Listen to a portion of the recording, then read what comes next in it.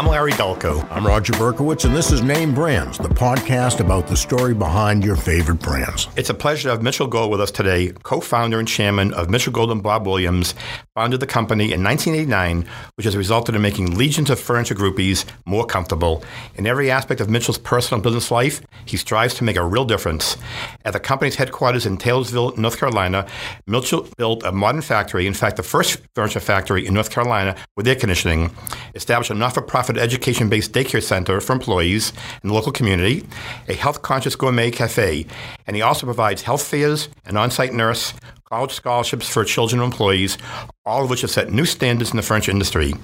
In addition to running his multi-million-dollar home furnishings business, which includes 33 signature stores, wholesale and hospitality, Mitchell serves on the board of directors for the Tyler Clementi Foundation, a nonprofit whose mission is to end online and offline bullying in schools, workplaces, and faith communities, and bring national attention to the struggles facing LGBT youth. Having an unending passion to merely move the needle, Mitchell is also well known in Hollywood and D.C. these days. He created the first furniture license in TV history when he introduced a home furnishings collection inspired by the CBS Emmy Award-winning legal drama, The Good Wife, which went on for about 7 years. And at the White House, he had the privilege to modernize the decor for President Obama's private quarters. So Mitchell, it's a pleasure to have you with us. And the first question I want to ask you, I've heard through the grapevine that when you first started the company, your first product was a light fixture made of chicken wire. Is that true? Not completely. Okay.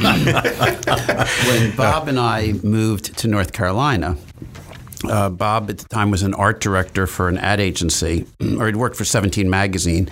And when we were putting the house together, I worked for a company, a big furniture company named Lane at the time.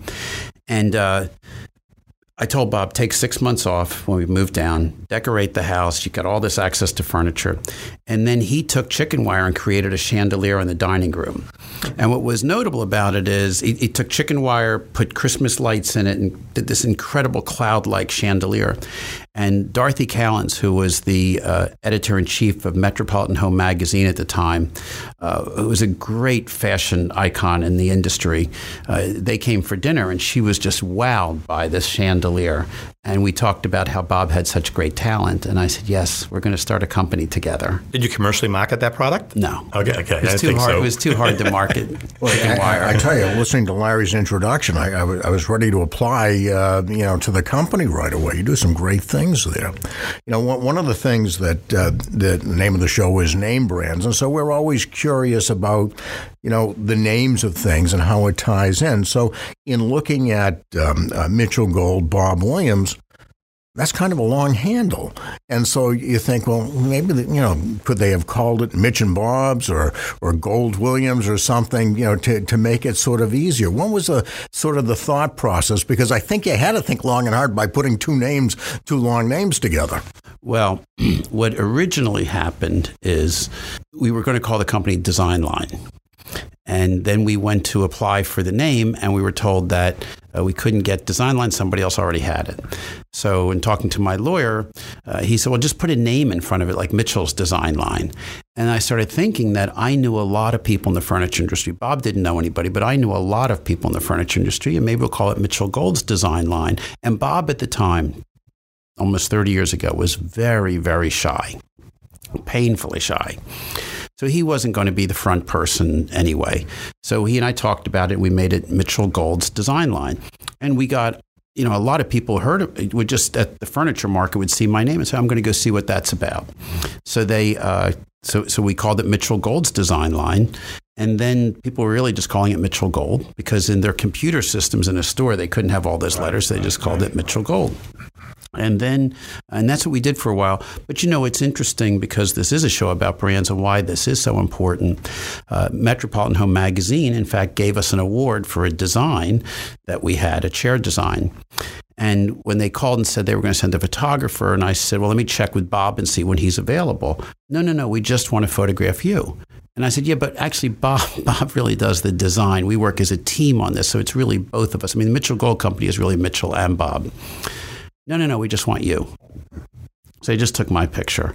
And then we went to the award ceremony. I was given the award.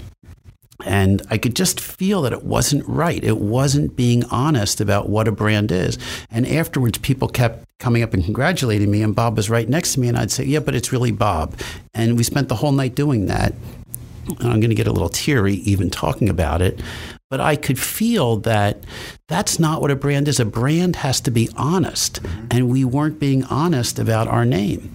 So the next morning, I just looked at Bob and I said, we're changing the name of the company. And at that point, we had a lot of brand equity in calling it Mitchell Gold. And I said, let's call some consultants in. Let's get some people together and find out what we really should do. But it can't just be my name because it's both of us. So we talked about calling it MGBW. We talked about, because we're Southern, calling it Mitchie Bob's. And we had a couple of firms that we talked to, and the two firms that we really liked, they were going to charge us $250,000 each to come up with a new logo and a new name. And you paid yourself the money. And our marketing guy, Charlie Holt, and I'm trying to think how old he was then, because he's like 42 now, so he was like 30 or so. He came into my office one day and he had taken the Mitchell Gold logo, and under it he put a plus sign and Bob Williams. And he said, that's really the brand. That's the honesty of it. And I timed how long it took to say. It takes 2 seconds to say. Mm-hmm. And even though it's a little long, it takes, but it's, and I just thought to myself, but that is what it is. And that's what we changed it to. Good for you. And people call it Mitchell Gold sometimes. They call it MGBW. We don't care what they call it as long as they say something nice and they're buying. I say the full name. Actually, I do. A lot of people do. So, Mitchie, I have a question for you. Mitchie, at what point in time when you started the company, because you could have really gone on to a lot of different niches, been known for something X, Y, or Z, and you've decided that you're selling comfort.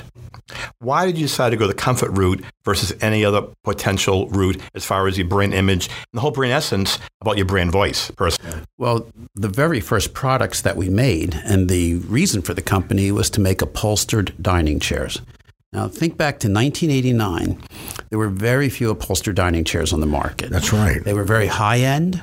And when I worked at Lane, they had a small division that had these kind of upholstered dining chairs. And I used to sell a ton of them to a lot of different customers. But they didn't really maximize that business. And I'll just also mention, not to badmouth them too much, but they were a company that didn't care about their employees. They didn't care about their customers. It wasn't a great company to work for. They've since been through a lot of reorganizations and bankruptcies, but it was also the impetus of, geez, I don't want to work in this kind of an environment the rest of my life. And Bob and I often talked about, let's start our own company. It doesn't have to be a real big company, but let's do our own thing. So we started by making these upholstered dining chairs because we saw that was an opportunity in the market. And the whole idea was, prior to that, a lot of dining chairs weren't that comfortable. And we were really selling comfort. And it just took off right away. I mean, when we started the company, because I knew people like at JCPenney and Levitt's and Crate and Barrel and Abraham and Straus Department Store, we sold 5,000 dining chairs before we ever really produced the first one. Wow. And we sold 800 dining tables. And from that beginning, we had to work like crazy to get everything out. And then I went around to all the stores and did sales training, because now the reorders is the critical thing, the referrals and the reorders. So comfort was a natural thing for us. And then as we would start talking and thinking about it more, Bob and I talked about how we grew up not being real comfortable. Our parents wouldn't let us in the living room. Right. the plastic over the furniture. Right. Now we're all dating each other. Right. No, we didn't have plastic on our furniture, but we just weren't allowed to sit on it. Except maybe the holidays, right? That's it. We weren't allowed in there. But I still had to sit on the plastic, but go ahead. And it's stuck, remember? Well, you have to sit on it with clothes. Anyway. But, and there's another part of our growing up that wasn't comfortable. And it's when you're a gay kid growing up in the 60s or 70s, as Bob was, and I was in the 60s, you're just not comfortable. And it really started to hit us that we wanted to talk about comfort, not just in the home and in the dining room, but we wanted to talk about comfort everywhere. And we want people to be comfortable when they walk in our store. We want them to just feel like they're not under pressure. We want our employees to be comfortable at work. We want them to feel that we're not nickel and diming them over everything. Well, let's expand upon that a bit, because I think it's very interesting. I mean, not only do you make comfortable furniture that people enjoy, but you have a company company ethos that really talks about and uses the stores as a platform for civil rights. Let's talk about that for a minute. Why not? There are people that use their platform to do all kinds of things. Sure. And I feel, Bob does, that we should use our platform, and especially in a rural North Carolina town, we should use our platform to make sure that everybody knows what we believe in. And we do believe that everybody should have equal rights. And we believe that everybody should have equal spiritual rights, too. And if you're a 15-year-old kid growing up in our area, we want them to know that while they might be being bullied at their church by their pastor or by their parents because of who they are, we want them to know that there is an alternative view. There are alternative facts to what's being presented to them as truth. And it's been really exciting. And there's kids that there was a 19-year-old kid a couple months ago that wrote me a Facebook note and said that if it wasn't for us, he doesn't know what he would have done. And I had to really talk to him for a while because he wanted to come out. And I said, well, let's just make sure you know what your parents stand and things like that, because you have to be a little careful. But I think about it. I'm often asked that question. I just can't imagine us running our business any differently. It's in our DNA. We're just not that selfish that all we want to do is run our business and make money. We want to make a difference in a lot of people's lives. That's nice, because honesty really permeates what you're doing, what you're saying. You also, walk the talk. As consumers, we buy from brands that we can relate to. They relate to our values, and companies that are really doing good. Yeah. And you've done a hell of a job doing good and communicating it. And again, there's no question in anybody's mind of what your whole brand essence is all about. So, never mind going to the store and feeling good, but we feel good about your brand. Right. Because you're making a real difference in many people's lives. And it's good for business. Yeah. And this is, one of the other things that sometimes people don't understand is there's no question in my mind that there are some people that don't buy our product because of our views. But they're so few and far between. We had a situation last October. I was in our Chicago store with the president, CEO of the bank that we borrow money from, one of these private commercial banks. And I'm always a little nervous that these guys are going to think, gee, Mitchell and Bob, they really stick their hands out too much. And, how does that affect business and so on? And this young lady comes up to me. She looked about 40 years old. And right in front of him, it wasn't staged. She said, I just want to introduce myself. I see you in the store. I just want to tell you, I just bought a bedroom set. But I saw you on TV when you were on Opening Bell, a CNBC show, talking about the North Carolina bigoted legislation.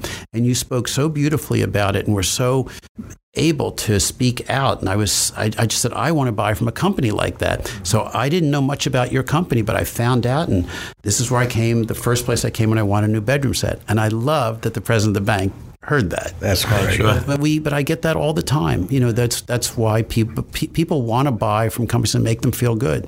I don't want to buy. I wouldn't go to Chick-fil-A because I know that Chick-fil-A contributes to very anti-LGBT organizations. So, you want, a lot of people want to buy from companies that they can believe in. One of the things you say, and you're very proud of, made in America. Now, that resonates certainly with a lot of people. Is that just good marketing, or does made in America really make a difference in the quality of the products that you make? Well, I think it does in the world of upholstery, seating pieces, sofas, chairs, upholstered beds, those pieces. It actually, I think, is a little bit easier to make it in America because you're not making your samples overseas. And different than a bedroom set, our upholstery, we offer in 350 different fabrics. If you're doing that overseas and then you have to ship it here, it just takes that much longer. If you walked into any of our Boston stores or any of our stores in America, you can custom order a piece in any of the 350 fabrics or 50 different leathers, and you're pretty much going to get it in your house in 6 to 8 weeks. You can't do that if it's overseas. I'm going to correct you there. It's not 6 to 8 weeks. I have to tell you something. We have an apartment out of town, and we were shopping for a sectional sofa. And unbeknownst to me, at the same time, my wife went to one Mitchell Gold store. I went to another. Now, we came back we compared notes. We liked the exact same sofa. Really? And we had the exact same swatches. Wow. And Really? I have to tell you, we had it, I believe, in 2 or 3 weeks. Yeah. I mean, that's absolutely astounding because when you go to a furniture store, they're telling you 3 or 4 months. Right. But I know that, but I don't like to say that because that's therefore, we're not going to say. and then we might miss. Therefore, we can't say Mitchell Gold guaranteed in 3 weeks. No. It happened, and we're very pleased with it. This way I can be comfortable. That's awesome. That I'm glad. that you and your wife meshed in the same couch, absolutely. the same material. I mean, what are the odds of that happening? And the other thing that was uniform, because Mitchell has some locations near where some of our restaurants are, and so I always I'm your secret shopper, by the way, Mitchell. Good. So I will go in there and sort of check uniformly. The staff is incredible, very, very hospitable. And so once in a while I'll say, hey, has Mitchell been by lately? Now, I don't know if you have them trained or, in fact, you had just been by. But they will say, he was just here, you just missed him. I travel to a lot of stores. I mean, coming up to do this, I visited all of our stores. I spent a couple hours in each one. I want to talk to the associates because I think when an associate can say to a customer, oh, Mitchell was just here. We spoke about the media lounge. He's got one in his house. He told us about when he had his nieces and nephews over, and 5 of them from ages 5 to 13 are all laying on him, blah, blah, blah. It really gives people a better feeling to sell and really firsthand knowledge of it. Well, piggybacking on what Roger said, Richard Branson has a quote, train people well enough so they can leave, treat them well enough so they don't want to leave. It's a great saying. Many of your employees have been there for years and years and years because culturally you're doing something right, and I know you're caring about them and it's coming through. But how would you describe your leadership style to ensure that the family stays together? Years ago, we had a consultant come through the factory who was visiting some other furniture factories, and he went through the whole factory with Bob and I. And at the end, he said to us, tell me the one word that describes your business, how you and your employees interact. And I said, well, we care about them. We really care about them. And I think they care about us. And he said, yeah, that's good. He said, but I'll tell you the one word I think of. Watching you and Bob walk around this factory, respect. He said, I have never been with CEOs and presidents of a company that walk around. You have so much respect for your employees. You know so many of them by name. And they treat you with such respect. They're not afraid of you. They smile when you walk by. They say hello. And I think that's a hugely important thing. But I have a sign on my desk that says, your success is my success. If every one of my employees is successful, then we're going to make money and be successful. If every one of Bob's team is successful, I want his designers to design things without he and I doing it, and that it's successful. And I think that's a really hugely important thing. The folks that we have that work hard, care, and are committed and are nice people, they're with us for a long time. Folks that don't want to do that and aren't that dedicated, then they end up leaving because there's just a peer pressure also within the company of everybody's got to pull their weight. Well, it's interesting. It's like when we spoke with Hervé Hummler from Ritz-Carlton, I once asked him, how do you hire people? And this goes in line with what you just said, Mitchell. He says, Larry, Roger, we don't hire people, we select people. So what you just mentioned about if they don't work out, they're not the right people. So you have to have a pretty good intuition of the kind of people they're going to really integrate with the culture you have. Yeah. You have how many stores? You're across the country now. How many stores? We have 33 stores, including a store in Toronto, Montreal, and San Juan. And one of the things I noticed, and I'm kind of curious just from a marketing perspective and strategy, I also see your items are in Bloomingdale's and perhaps others. So what is the strategy behind that? Is it to pick up market share? I mean, some retailers would say, no, I just want it in my own store. I'm not going to sell to anyone else. Well, I think that Bloomingdale's is a unique situation. I mean, they're really the best of the best department stores. I think that Bloomingdale's and Neiman's are in a league of their own and of the quality and style sense that they have. And Nordstrom, just a tad under that, let's say. But Neiman's and Nordstrom really don't carry furniture. Bloomingdale's does. And Bloomingdale's has a lot of loyal customers that's where they shop.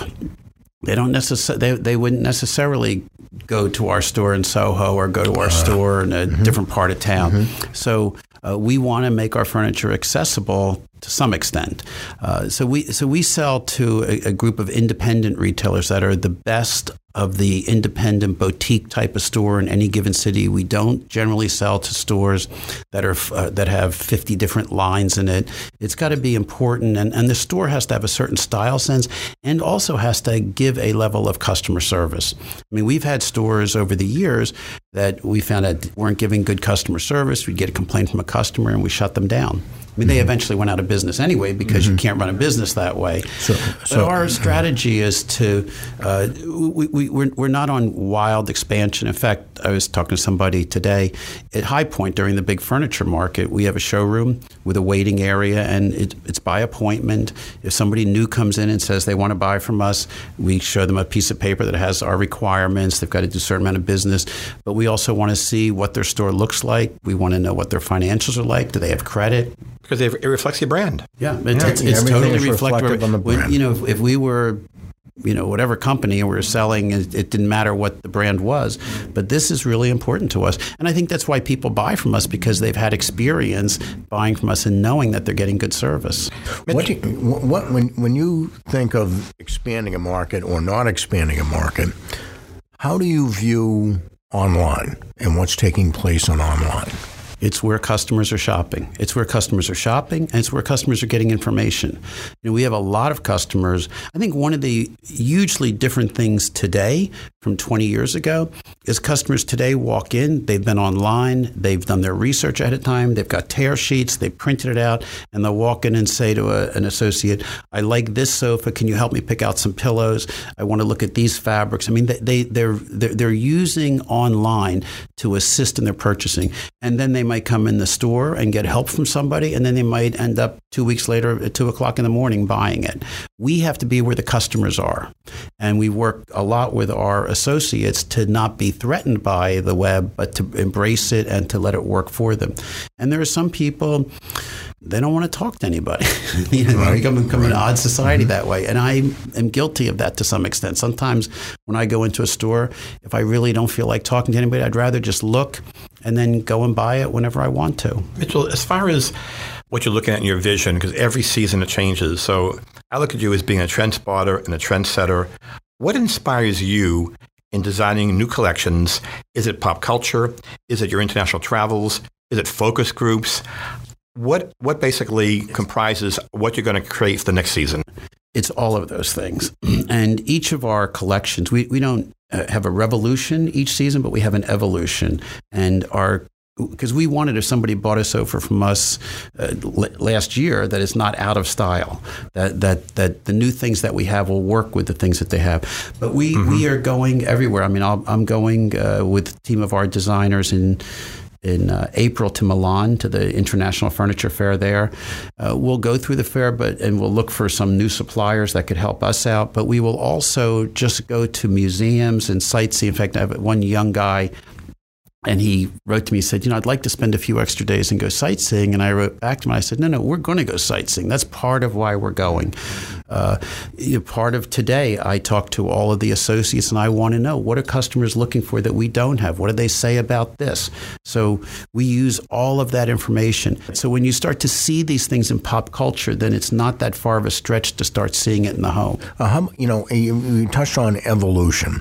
What do you see evolving with the millennial demographic in terms of what people are buying today that people were buying before, not now? Well, the millennials are a huge market, and some of them don't have much money, and they're shopping at this store, and some of them, we love to have millennials shop with us, but they have to be making a certain amount of money. We're not the least expensive store in town.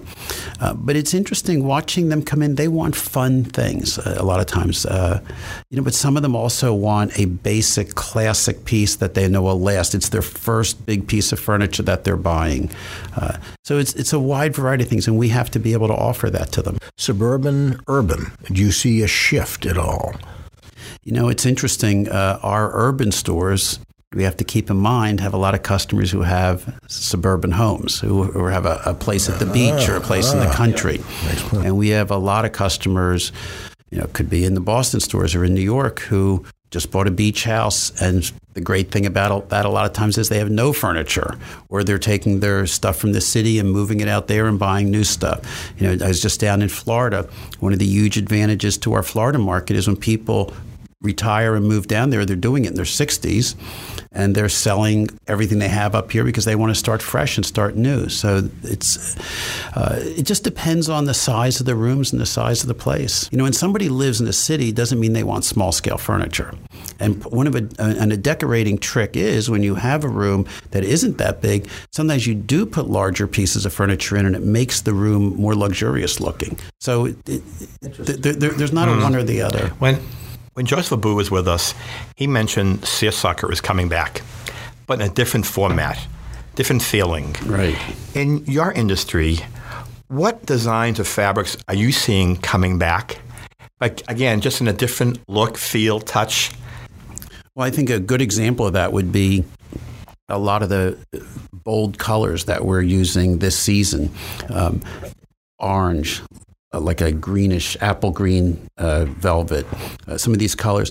But they're a shade different than they used to be. They're not, for us anyway, because we are developing these fabrics ourselves, they're not really primary colors, but they have a softness to them. So it's how, and it's how you mix them.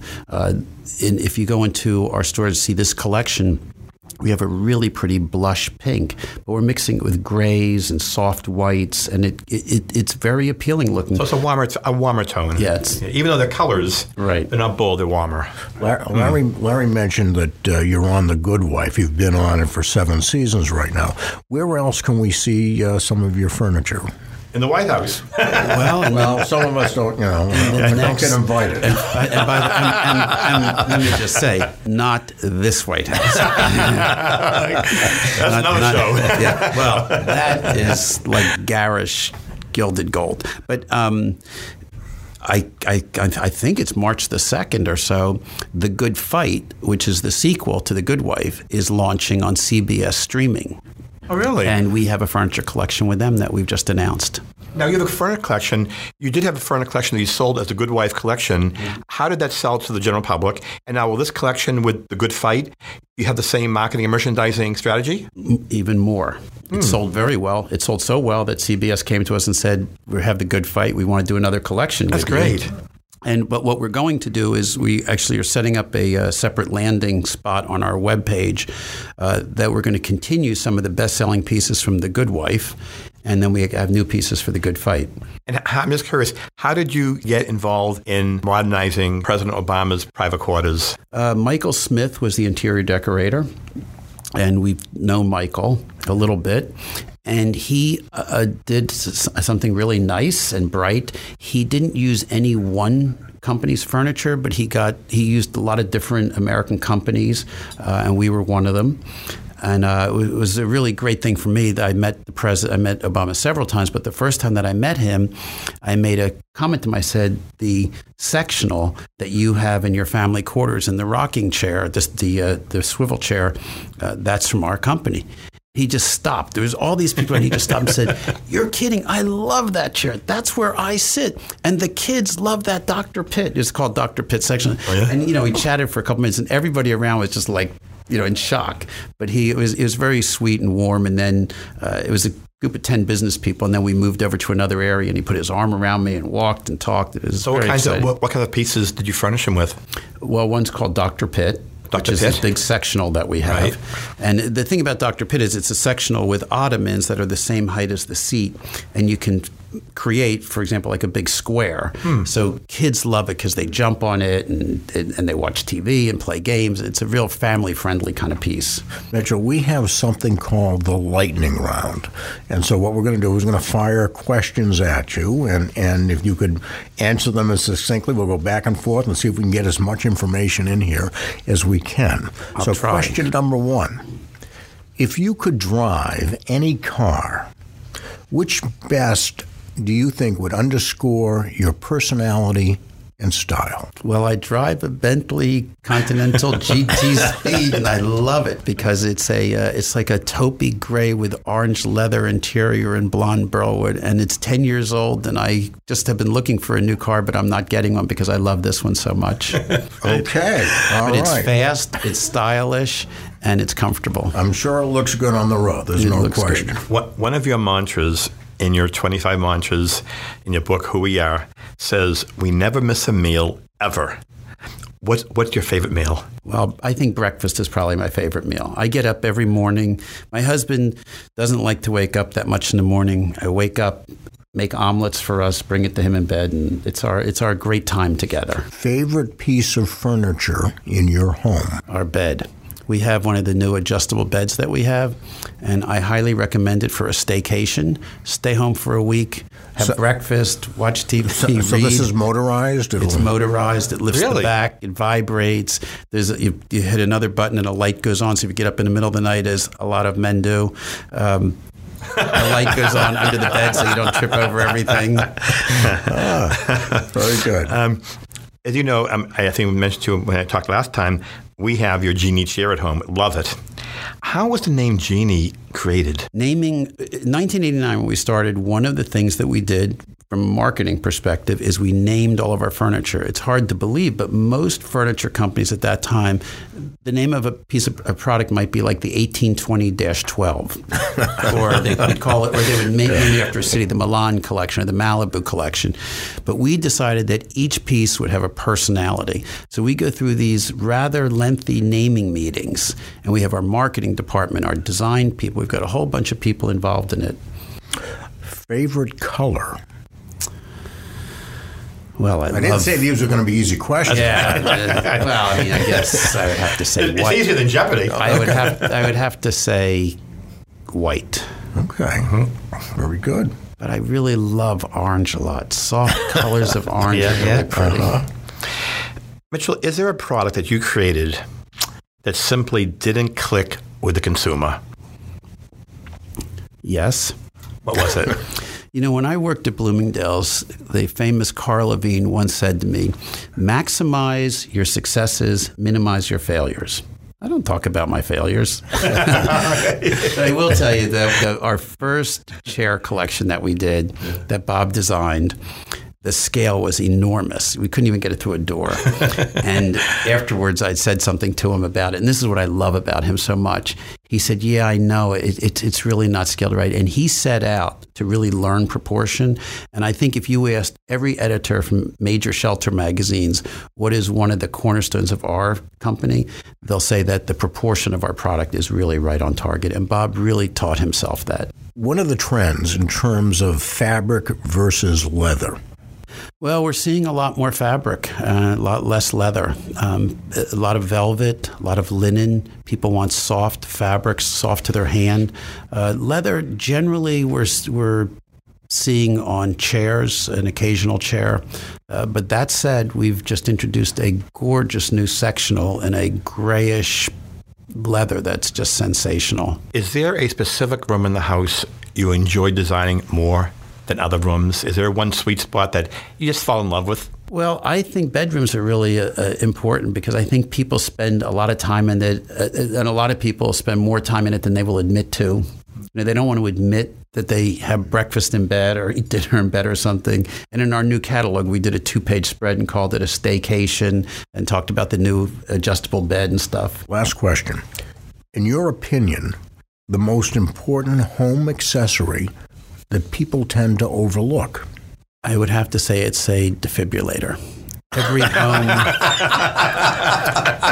not meant to be that funny, but every home, including my home, has a defibrillator because, you know, if somebody has a heart attack, if you can get it within 7 minutes, you can really make an impact in saving their life. So we have a defibrillator in my house. We have them in the stores, and we often talk about how it's an important home accessory. And I bet it's in white. I was just going to say that. It's in red. It's in red. We don't sell but a warm red. But I have a heart condition, so I'm more sensitive to it. And women have heart conditions are very bad for women, and women don't identify it early enough. They don't pay enough attention to themselves. So we're on a health kick about the heart. Well, on that upbeat note, Mitchell Gold, thank you very much. That's the last question. Now ask me something else that'll be more upbeat. It was great having you. Thank you very much. Thank you. It was great to be with you guys. Well, that's it for us. We'll be back to talk to you again next Wednesday. Remember to subscribe to Name Brands on Apple Podcasts or your favorite podcast podcast app and get in touch with us. We'd love to hear more from you. We're at Name Brands Pod on Twitter or on Facebook at Name Brands Podcast.